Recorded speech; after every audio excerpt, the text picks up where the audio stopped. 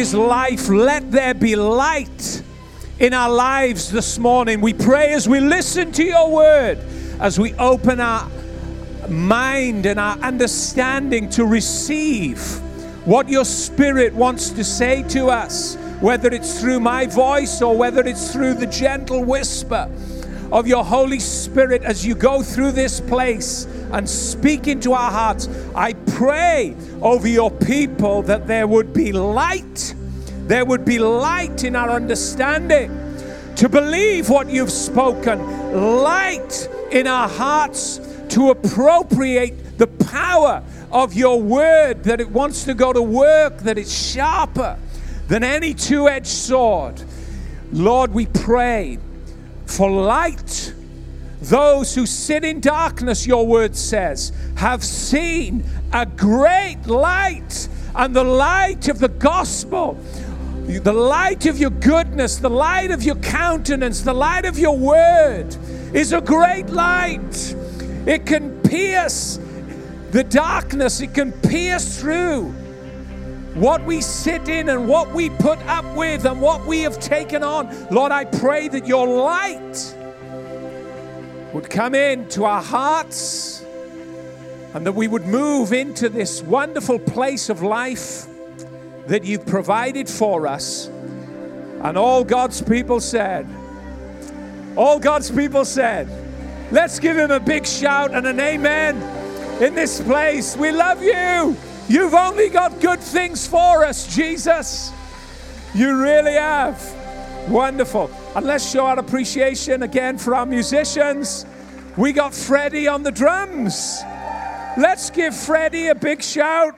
Absolutely wonderful. Well done, Freddie. Brilliant. Absolutely fantastic. And do you know what? Faye and I were talking just this week. The youth obviously have gone away to spring camp, and they're having an amazing time there. And Faye was just talking about, when she was in the youth here. And, she was involved with the musicians and the singers and the impact that it had on her life. And we were actually talking about Johnny McCann. Johnny, come on, stand up. Your moment. Spotlight on Johnny, the hero. Do you know, some of you might not know John, but John's been here for a really long time. And that's not in a derogatory sense. John's been here faithfully, and he's a guy like many of the people up here and many people in the church. Just comes in and serves faithfully, and you would never really pay much attention to John if you don't know him.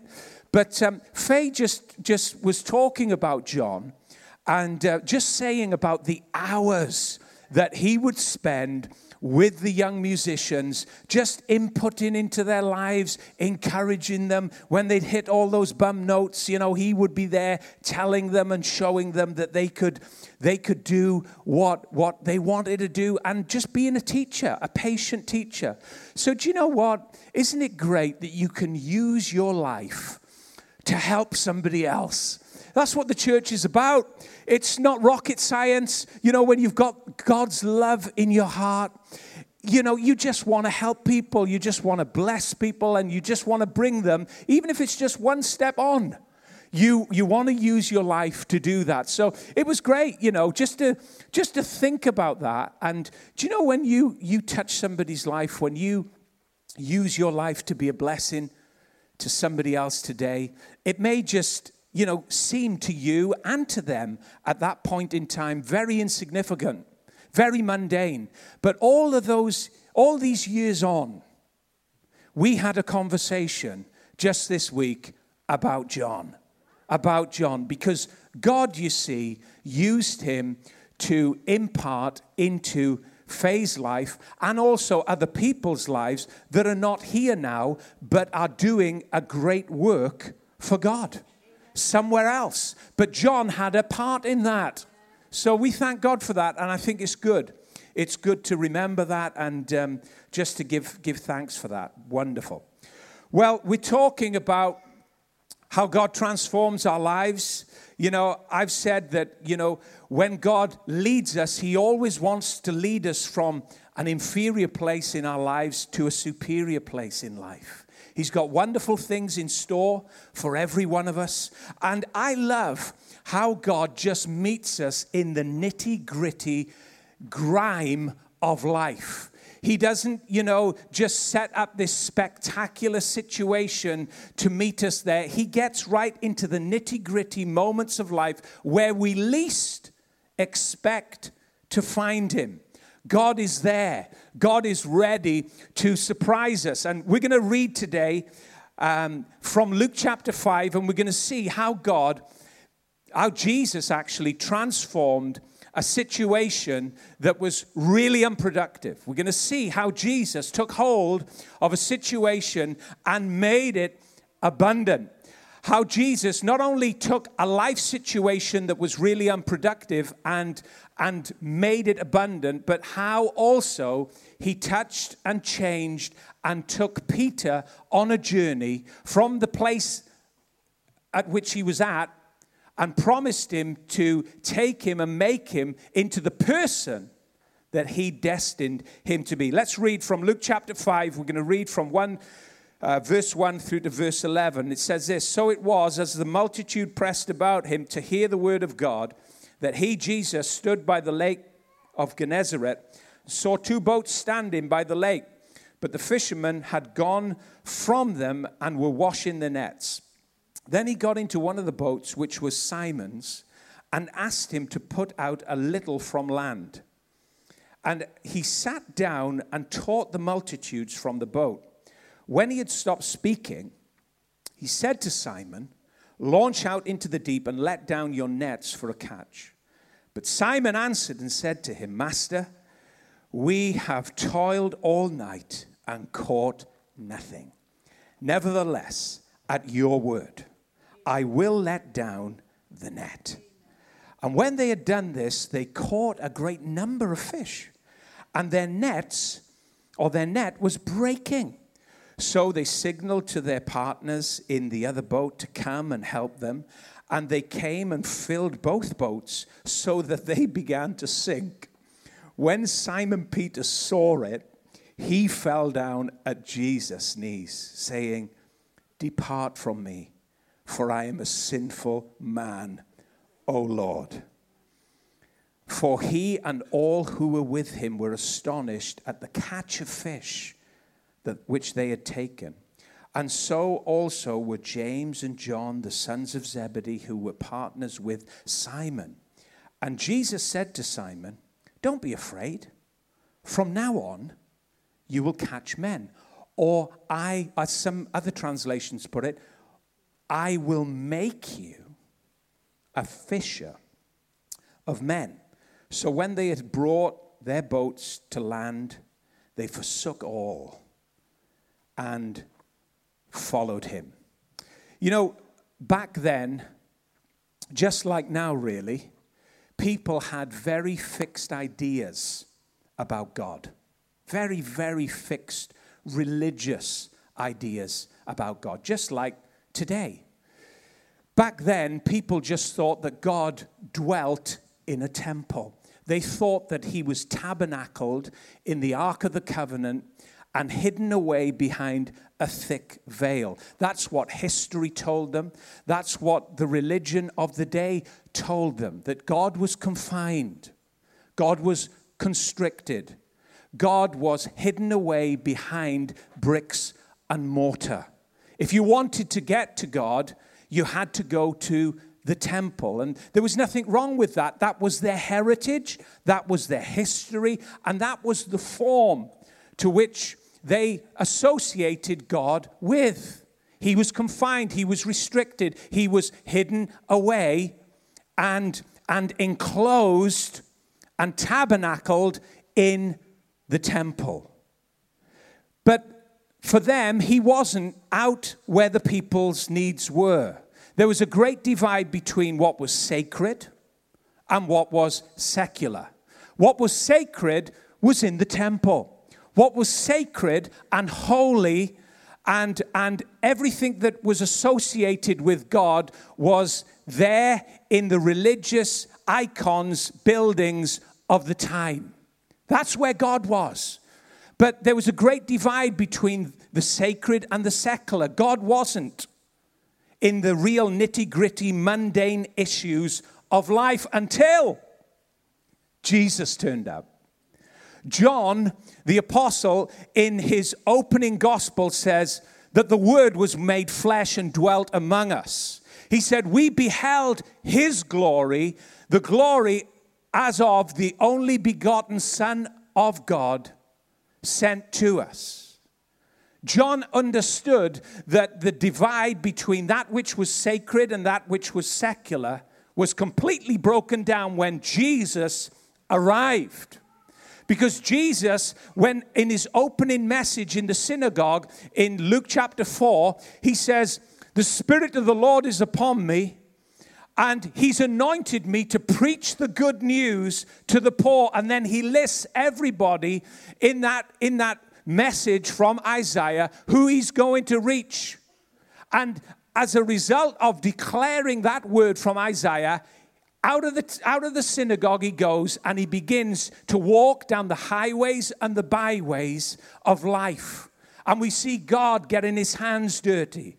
We see God getting his feet dusty. We see God sitting down with tax collectors and sinners and prostitutes. We see God sitting in homes, eating lunch with people in order to seek and save them. And it got God a terrible reputation. A terrible reputation with the religious of that day. They criticized him, they condemned him, and they said, look at him, he's one that associates with sinners. He's one that sits with tax collectors. Those that are associated with Rome, that want to overthrow our nation, he sits with them, he counsels with them, he talks with them. How is this? God got a terrible reputation when he began to step over the lines, when he began to break all the rules, when he began to break out of what history was holding him in. And he walked down the street and he healed the sick, he raised the dead, he cleansed the lepers, he cast out demons, and the kingdom of God was no longer entombed in a sacred place. It was right there in the secular. On a Monday and a Tuesday and a Wednesday, and wherever Jesus went, people thronged to him, normal people that would never be in that institutionalized religion of the synagogue. And they thronged around him. There wasn't room for him. They'd break up roofs to get to him because the kingdom of God was flowing out to every man, woman, and child. A break between that which was sacred and secular. And on this day, Jesus is in a boat. I mean, that in itself is sacrilegious. You've got to understand the time in which Jesus was living. This was just absolutely detestable to the people that were around him, that wanted to control him. You know, we read about Jesus with rose-colored glasses. But Jesus was a radical.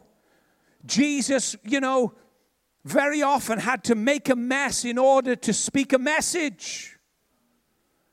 But he wasn't afraid to make a mess in order to deliver a message and to bring God's blessing. And sometimes, he would create chaos. But by just preaching the truth, not just to create chaos, to create it, to cause trouble. But he was a radical. He really was. He's sitting in a boat. It's absolutely sacrilegious. You just don't do that as a teacher. You just don't do that as a messenger of God. You need to be serious. You need to be hot-headed. You need to be sweating. Repent, for the kingdom of God is at hand. Now, John's announcement of Jesus' coming was right for its time. But then his head got taken off and Jesus was released. And now he's sitting in a boat. And he's not out in a wilderness eating wild honey and locusts and wearing camel's hair. He sat in a boat, resting, just talking to the people. Like this situation shows us. Completely sacrilegious. It's something a scene that you would never associate with God if you've got a religious mentality. You would never ever believe that God would condescend to sit in a boat to minister to people, but he did. You see, God will always surprise you. He'll always break the rules. Any kind of confinement or restriction that you try to bring down on him, he'll just bust apart. My grandfather always used to say to me, my boy, he was from Ebervale and I was from Ebervale, and he had a good Welsh accent. My boy, never forget, God never repeats himself. God never repeats himself. We repeat ourselves all the time, my boy, but God never repeats himself. He doesn't have to. He's omnipotent. He's omnipotent. He's omnipotent. All-powerful. He doesn't have to repeat himself. He really doesn't. Everything's spontaneous. Everything's new. He can't be confined. He can't be restricted. What he does in one generation, he doesn't have to do that again. He can do something brand new. And he ministers to this mass of people. But you know what I love about Jesus? That this wonderful story shows us is that, he's not enamored by the number of people that are around him. Very often, maybe, it's human nature really to really blag it up. I spoke to all of these people. And all of these people listen to me because I'm important. Listen to Twitter and Facebook and all of these other forms of mediums. And we promote ourselves. And we promote what we do. And we promote what the audiences are into. And how they listen to us. And we gain our self-approval from that. Jesus was never enamored by the number. He never lost sight or sensitivity to the need right beside him, the individual that needed help, and that was Peter.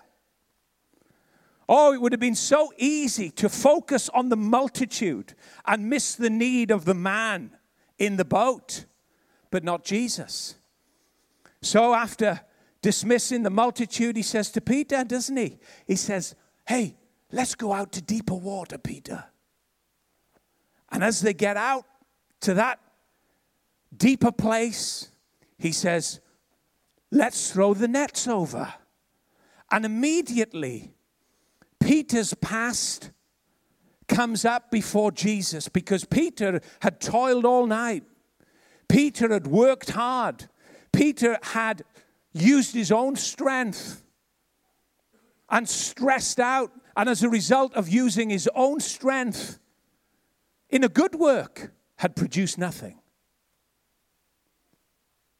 And he says, Master, we've toiled all night and caught nothing. The word toil means to become weary, weighed down in an unproductive work. And he uses that word. He says, Lord, I'm weary. I've worked hard all night and we've caught nothing. And he's painting the picture about why they shouldn't do what Jesus has just commanded to do. And then suddenly there's a spark of faith in his heart. Nevertheless, at your word, Peter recognized and understood something about God's word that was different and separated it from every other word. At your word, Jesus, I will let down the net. Jesus had said, let down the nets, plural. Peter said, I'll take the net, singular, and I'll put it down. You see, Jesus knew what was coming. Jesus knew what was going to arrive at his command. The moment when Peter let down his net, he knew what was going to come into that net. That one net wasn't going to be able to hold what he had command over. I'll let down the net. He let down the net, and suddenly there was a haul of fish, and the net began to break. You know the story. And he had to signal to his friends. It would have been better if they'd have let down the nets. Now they have got a whole situation on their hands of abundance that they can't even take it in. They're banging it in the boat, and the boat is sinking. The boats are sinking. And suddenly there's an event. Jesus had taken Peter back into a place of failure and showed him that he was Lord of it. Lord of it. And sometimes Jesus will do that in areas of our lives. I've tried this so many times. I've tried to be different. I've tried to be productive. I've tried to be a different person. But there's never been any abundance on it. No, that's because you've used your strength to change it. You've used your intelligence and your reasons to make a difference. And they haven't worked. Or they've been inferior. They've missed the mark. And then Jesus comes along and he says, come on. I'll come with you this time. And at my word, everything will change. And you won't exert your strength. You won't have to even use your reasons of intelligence to sort this issue out. At my word, I'll bring the abundance that you require in the specific area of your life. This message is not just about a man catching fish. This shows us the wonderful nature and the person and the power of God in Christ towards every person. It's an announcement. This situation, this circumstance in Peter's life is not just an isolated event for us to locate in the Bible and say, oh, that's nice. No, this is an announcement. An announcement, right? To everybody, to every one of us. That God can come into the most unproductive areas of our lives and bring out abundance just by a word. Just by a word. And he shows them. You see, you've got to listen to him. We've got to listen to him. Because he's very specific in the way that he speaks. If he says nets, N-E-T-S, better use nets. Don't use your N-E-T, net. Better use nets. But Jesus goes with it. He doesn't correct Peter. He just lets the miracle correct Peter. You know, Peter would never be able to enter a boat after this day in the same way as he'd entered it when he allowed Jesus to use it to speak to the multitudes.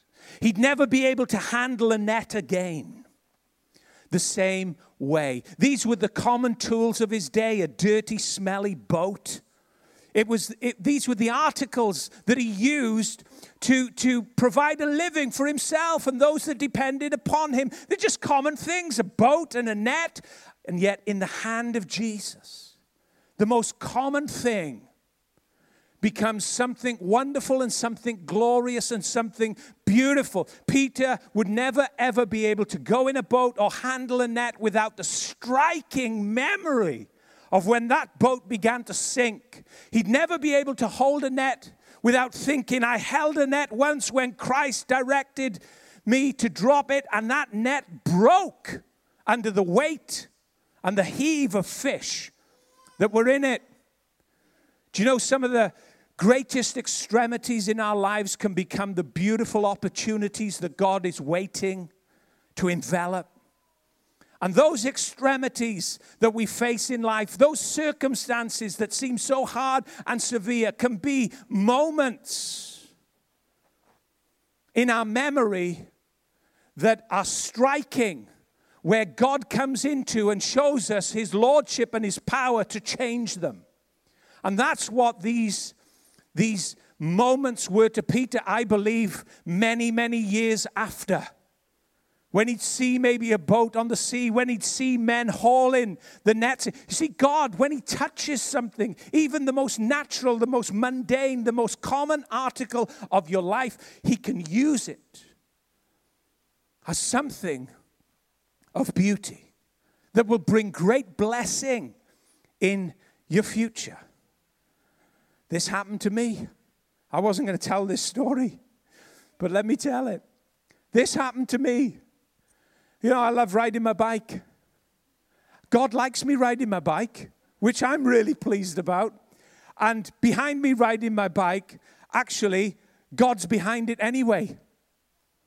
And I remember, you know, I used to have this really quite expensive downhill bike. And I loved it. I loved, you know, I'd go up the mountain middle of the night and I made this light. And, oh, man, what an adventure. Throwing yourself down a mountain in the middle of the night and just enjoying, you know, life and thinking, wow, I just did something that nobody else has done. And I remember this one night, and I was chatting with a guy. We were up there together, and we were going down, and he said, you know, he said, I've read something online that particular frame is susceptible to cracking in the webbing around the suspension, the rear suspension. I said, oh, yeah, okay. Well, you know, mine's fine. I took it home. I went in the garage. Lo and behold, there's a crack in the welds on the frame. I'm thinking, oh, man, you know, what can I do? Do I get it welded? How can I get it repaired? So I take it to a bike shop that I'd never been in. And I went to the guy. I said, oh, listen, I said, I've got a crack in my frame. Could you just have a look at it? I'm just afraid, really, that, you know, if I'm going down the mountain, the frame breaks, it could be dangerous. So he said, yeah, okay, I'll come and have a look. And under my breath, he came in the van. Under my breath, I said, Lord, please give me favor. You know, I didn't even know what I was asking for. Serious. I didn't even realize why I prayed that prayer. Give me favor with this man. He comes in and he looks at it. And he says, do you know what? This bike is bomb-proof. It really is. If I mentioned the name of the bike, you could see, I mean, they throw it down everything. It never breaks. He said, but there is a hairline crack. He said, you could ride this. And he said, it's never going to break. You've got no worries. But then he said this. He said, but do you know what? I might be able to pull a favor. I said, oh, really? He said, yeah. He said, I might be able to pull a favor for you with the manufacturer. I said, all right. He said, bring the bike in the shop. And I've never met the guy in my life. He said, I'll make a couple of calls. So anyway, he rings the manufacturer, which was an American company, and he puts the phone down. He says, hey, it's your day for a favor. I said, really? He said, yeah. I said, oh, okay. What do you mean? He said, well, see that brand new frame there? I think it was this was like 2016. He said, or 2015. He says, see that 2015 latest edition frame, £2,500 just for the frame. I said, yeah. He said, well, that's now yours. I said, really? I said, that is favor, isn't it? He said, yeah, it is. That's favor. I said, wow. Nothing like this has ever happened to me. He said, right. He said, well, what I can do for you is I'll take all the bits off this bike and put them on that new frame if you want. I said, oh, wow, that'd be great. He said, it'll be £120. I said, okay. I said, decisions like this, I said, I usually ask my wife about. No, seriously. Well, I mean, we'll talk about £5 spending it or £10. That's just the way it works for us, right? So 120 quid, I said, usually I ask my wife about this, and I'm not sure, in our budget, whether we've... He said, oh, well, do you want to do it yourself? He said, you can do it yourself. And I'm thinking, well, I am getting a $2,500 frame here. Probably best if he did it. So I thought, oh, do you know what? On this occasion, I'm sure Faye won't mind me going and saying, right? So I said, okay, I'll do it. I got out of the shop, rung Faye up. She was like over the moon, right? Couldn't believe it. Just like shocked, completely shocked. And I said, oh, Faye, it's 120 quid. Oh, that's fine. Look, we'll get it from somewhere. Brilliant. So anyway, I come back to the office, right? And again, this doesn't happen, right? This doesn't happen. It's not normal. It's not normal, right? There's an envelope on the desk. I'm thinking, oh. And it says, Pastor Dave on it. So I open up the envelope, and there's money in the envelope. Now, guess how much was in there? Yeah, you get it. 120 quid. I honestly now, right? Serious. Honestly now, right? That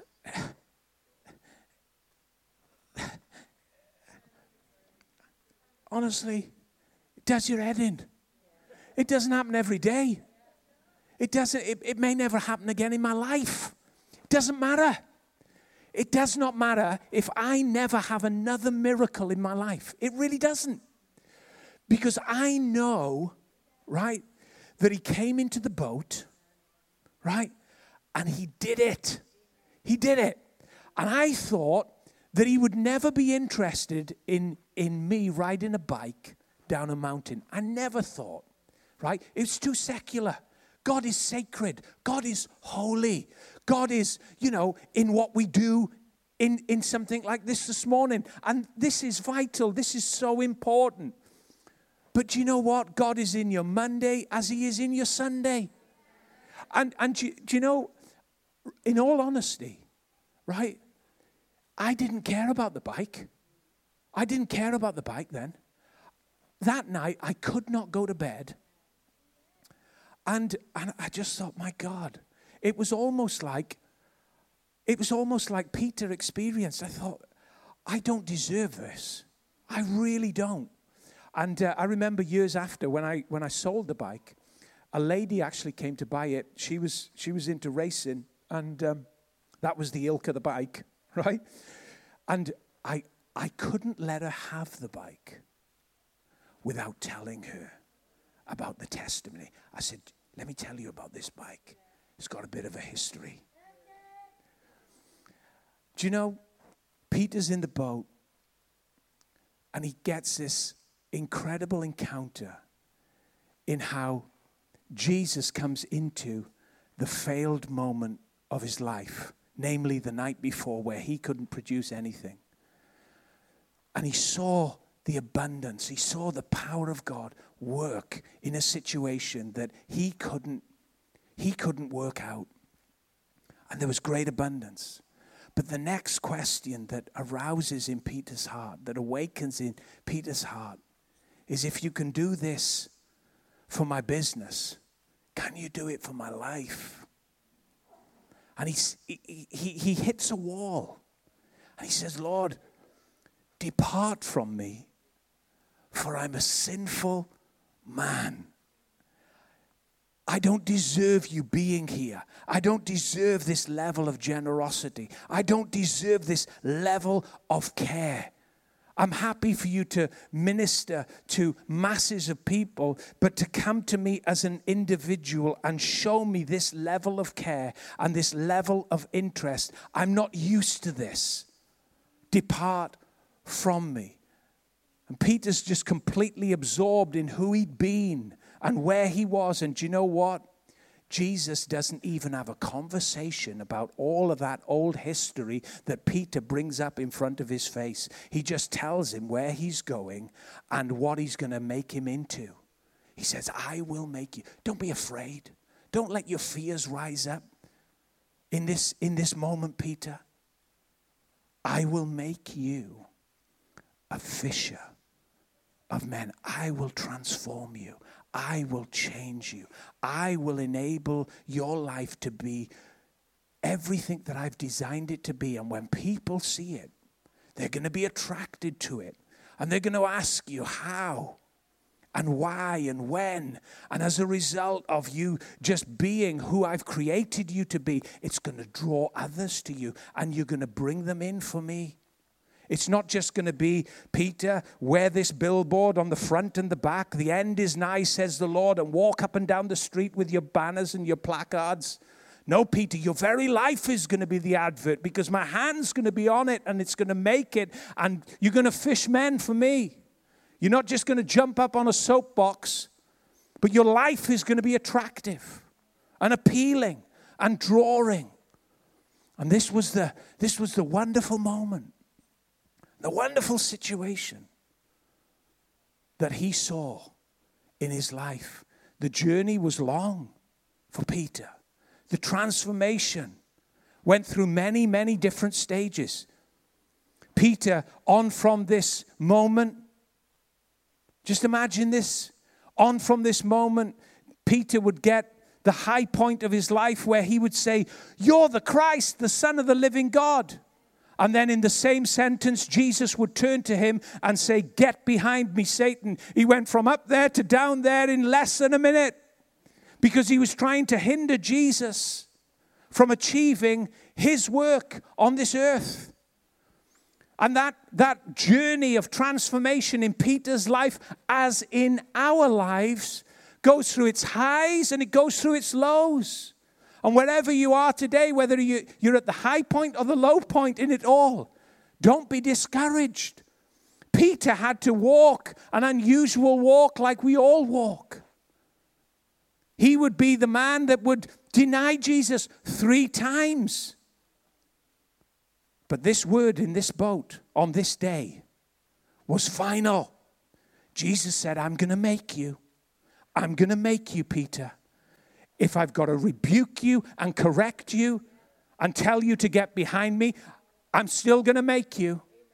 I'm still going somewhere with your life, even to the point where you deny me and forsake me.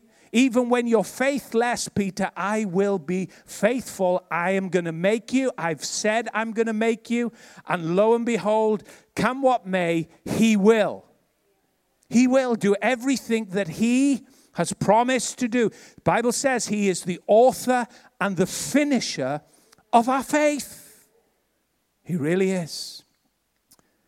I'm going to ask James to come. We're going to close in just a moment.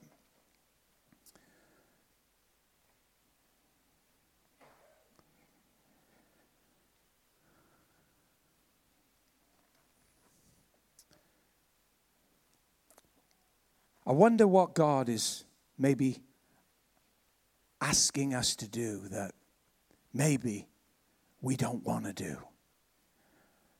I wonder what issue God is asking for obedience in that we're objecting to. And there's that side and that tension in this situation where Jesus is calling out for obedience, and there's a slight objection. There's a tussle, a wrestle, where Peter's logic and reason steps in. But oh, the blessing that comes as a result of simple obedience. Simple obedience. One little step forward. One little act of faith brought down huge abundance, huge release. You know, it's only a little keyhole in which a key goes into to open such a big door. And it was like that for this man, just such a small little key, a small little release of his faith allowed such a wonderful avenue of God's blessing and God's abundance. What if Peter had said, "We've toiled all night, Jesus, and for this reason, that reason, and many more reasons, I'm not letting down the net." You know, I do believe that Jesus would have had to just say, okay. He wouldn't have driven the point home and say, "Well, give me the net, I'll show you." No, let down your net, Peter. It's your net. Your will has to be involved in this. Your faith has to be involved in this. There has to be a real clear conviction and decision that it's my word that's coming and bringing you to this point and directing you in this. Peter, you have to go with this. Let down your net. This is not my net, Peter. This is your net. And Peter lets it down. And abundance comes. Simple act of obedience. You know, there may be areas in our lives just that the Holy Spirit highlights. Holy Spirit highlights. And he says, look, take this step. It's not a giant leap. Take this step. With mustard seed-like faith, you appropriate and apply and listen to the word of God. In spite of all of your doubts, you say, nevertheless, I've got all these reasons why I shouldn't go this way. I've got all of these reasons stacked up, a list of them, why it's not going to work again. But nevertheless, at your word, because you're doing the speaking, Jesus, I'm going to do it. And you watch. You watch. What will happen? What will take place? What God will provide. He really will. Today, we have to understand God's going to surprise you. Not just in a sacred place like this, not in what you just associate God with. He's going to surprise you right out in the secular world, at your workstation, in your office space, in your college, university, walking down the street, in the petrol station, in the supermarket. God's going to surprise you. Why? Because God's there, because you're there. And He wants you to be aware of that. He's going to surprise you. He really is. There's going to be the sacred and the secular are going to be one and the same thing. In Him we live and move and have our being. That's what Paul was saying. There is no divide. He who is joined to the Lord is one spirit with Him. As He is, so are we in this world. There's no divide. There's no separation. And these young disciples, these young men, as they followed Christ, they completely began to understand that. And the Bible says at the end of this day, they had no interest in the fish they'd caught. No interest. They were captured by the brilliance, by the revelation, by the outflow of Jesus' presence as Lord of all. And it says that they actually forgot about what they'd caught. They forsook it. Their interests weren't in that. They weren't thinking, oh, look, count the fish, pennies in the bank, pounds in the bank as a result of this huge abundance. No, their attention wasn't on the abundance. Their attention was on the person that provided it.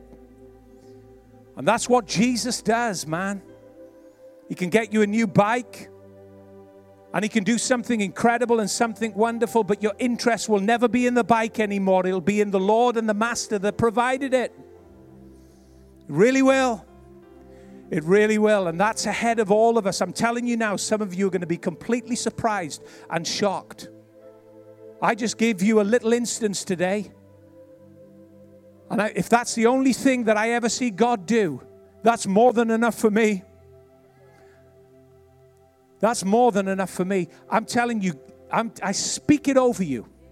There's going to be things that are just going to awaken and surprise you, and it will reduce you. You better get used to it. It's going to reduce you to a blubbering mess. He fell in the boat on his knees and begged Jesus to leave him, without knowing that Jesus had actually come for him. I've come to seek and save you. There's no way that all of this stuff within you is going to ever turn me away or turn me off from you, Peter. That's why I'm here, mate. Going to change you. Going to transform you. And that's what He does. That's who Jesus is. You are going to be shocked and surprised. Your life road in front of you. I'm not talking about every day, just waving God like a magic wand. But I'm telling you now, God loves you so much. He loves you and me so much that there's going to be moments and times where He just comes in and takes over. and blesses you in a way that you just couldn't even dream or imagine. Amen. Amen. I'm going to ask the musicians to come. We're going to pray. Lord, I thank you today for your precious people. Lord, I pray, wherever we're at in our lives, Lord, you know. You really do. You love us so much. Even when we think you're far away, that's when you're more near than ever. And Lord, I just pray as we go from this place that we would understand that just like those words you spoke to Peter, that you make us. You are making us and changing us and transforming us.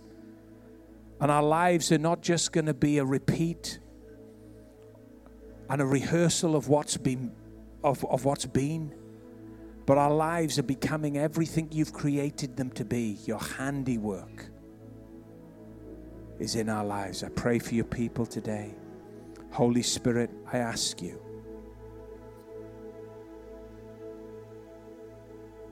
in this moment, to comfort, counsel, and change areas of our lives. You may be here today and you've never prayed a prayer asking Jesus into your life. I'm going to give you a moment right now where you can do that. I'm going to pray with you. We're all going to pray together with you to ask Jesus into your life. When you ask Christ into your life, he's completely different to any other person. You may have had bad experiences with people. They may have walked into your life and kicked it about and made a shambles of it and used and abused it. Oh, Jesus is not like that. You invite Jesus in. My God, he's amazing. He's amazing. You know, you invite him in. He's the one dependable person that will never fail you, forsake you, or leave you. People may have come and gone in your life, and you feel cheap. You're not cheap. You're beautiful to God. Your life has such a wonderful value that he attributes to it. He gave his lifeblood for it just to show you, demonstrate how much he loves you and me. And today, listen, Jesus is at the end. He's at the end of just a simple prayer.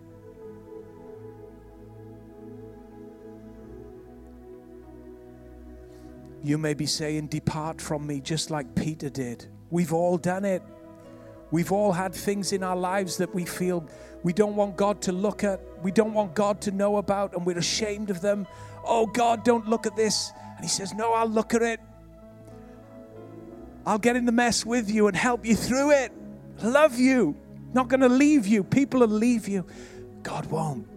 I'm going to pray a prayer. We're all going to pray it together. And if you've never prayed this prayer, you can pray it quietly or out loud with us. But believe it in your heart. And I'm telling you, immediately you will have the peace of God in your heart as you leave this building today. Pray this prayer. Can we pray it out loud together today? Let's do it that way, James. I thank you, Jesus. You are my Savior. You are my Lord. Thank you today. I've heard that you love me. I've heard that you don't want to leave me. So I invite you to come into my life, to be my Savior, to be my Lord. Please forgive me of my sin. I look to you from this moment on as my Lord and my Savior. And all God's people said, amen.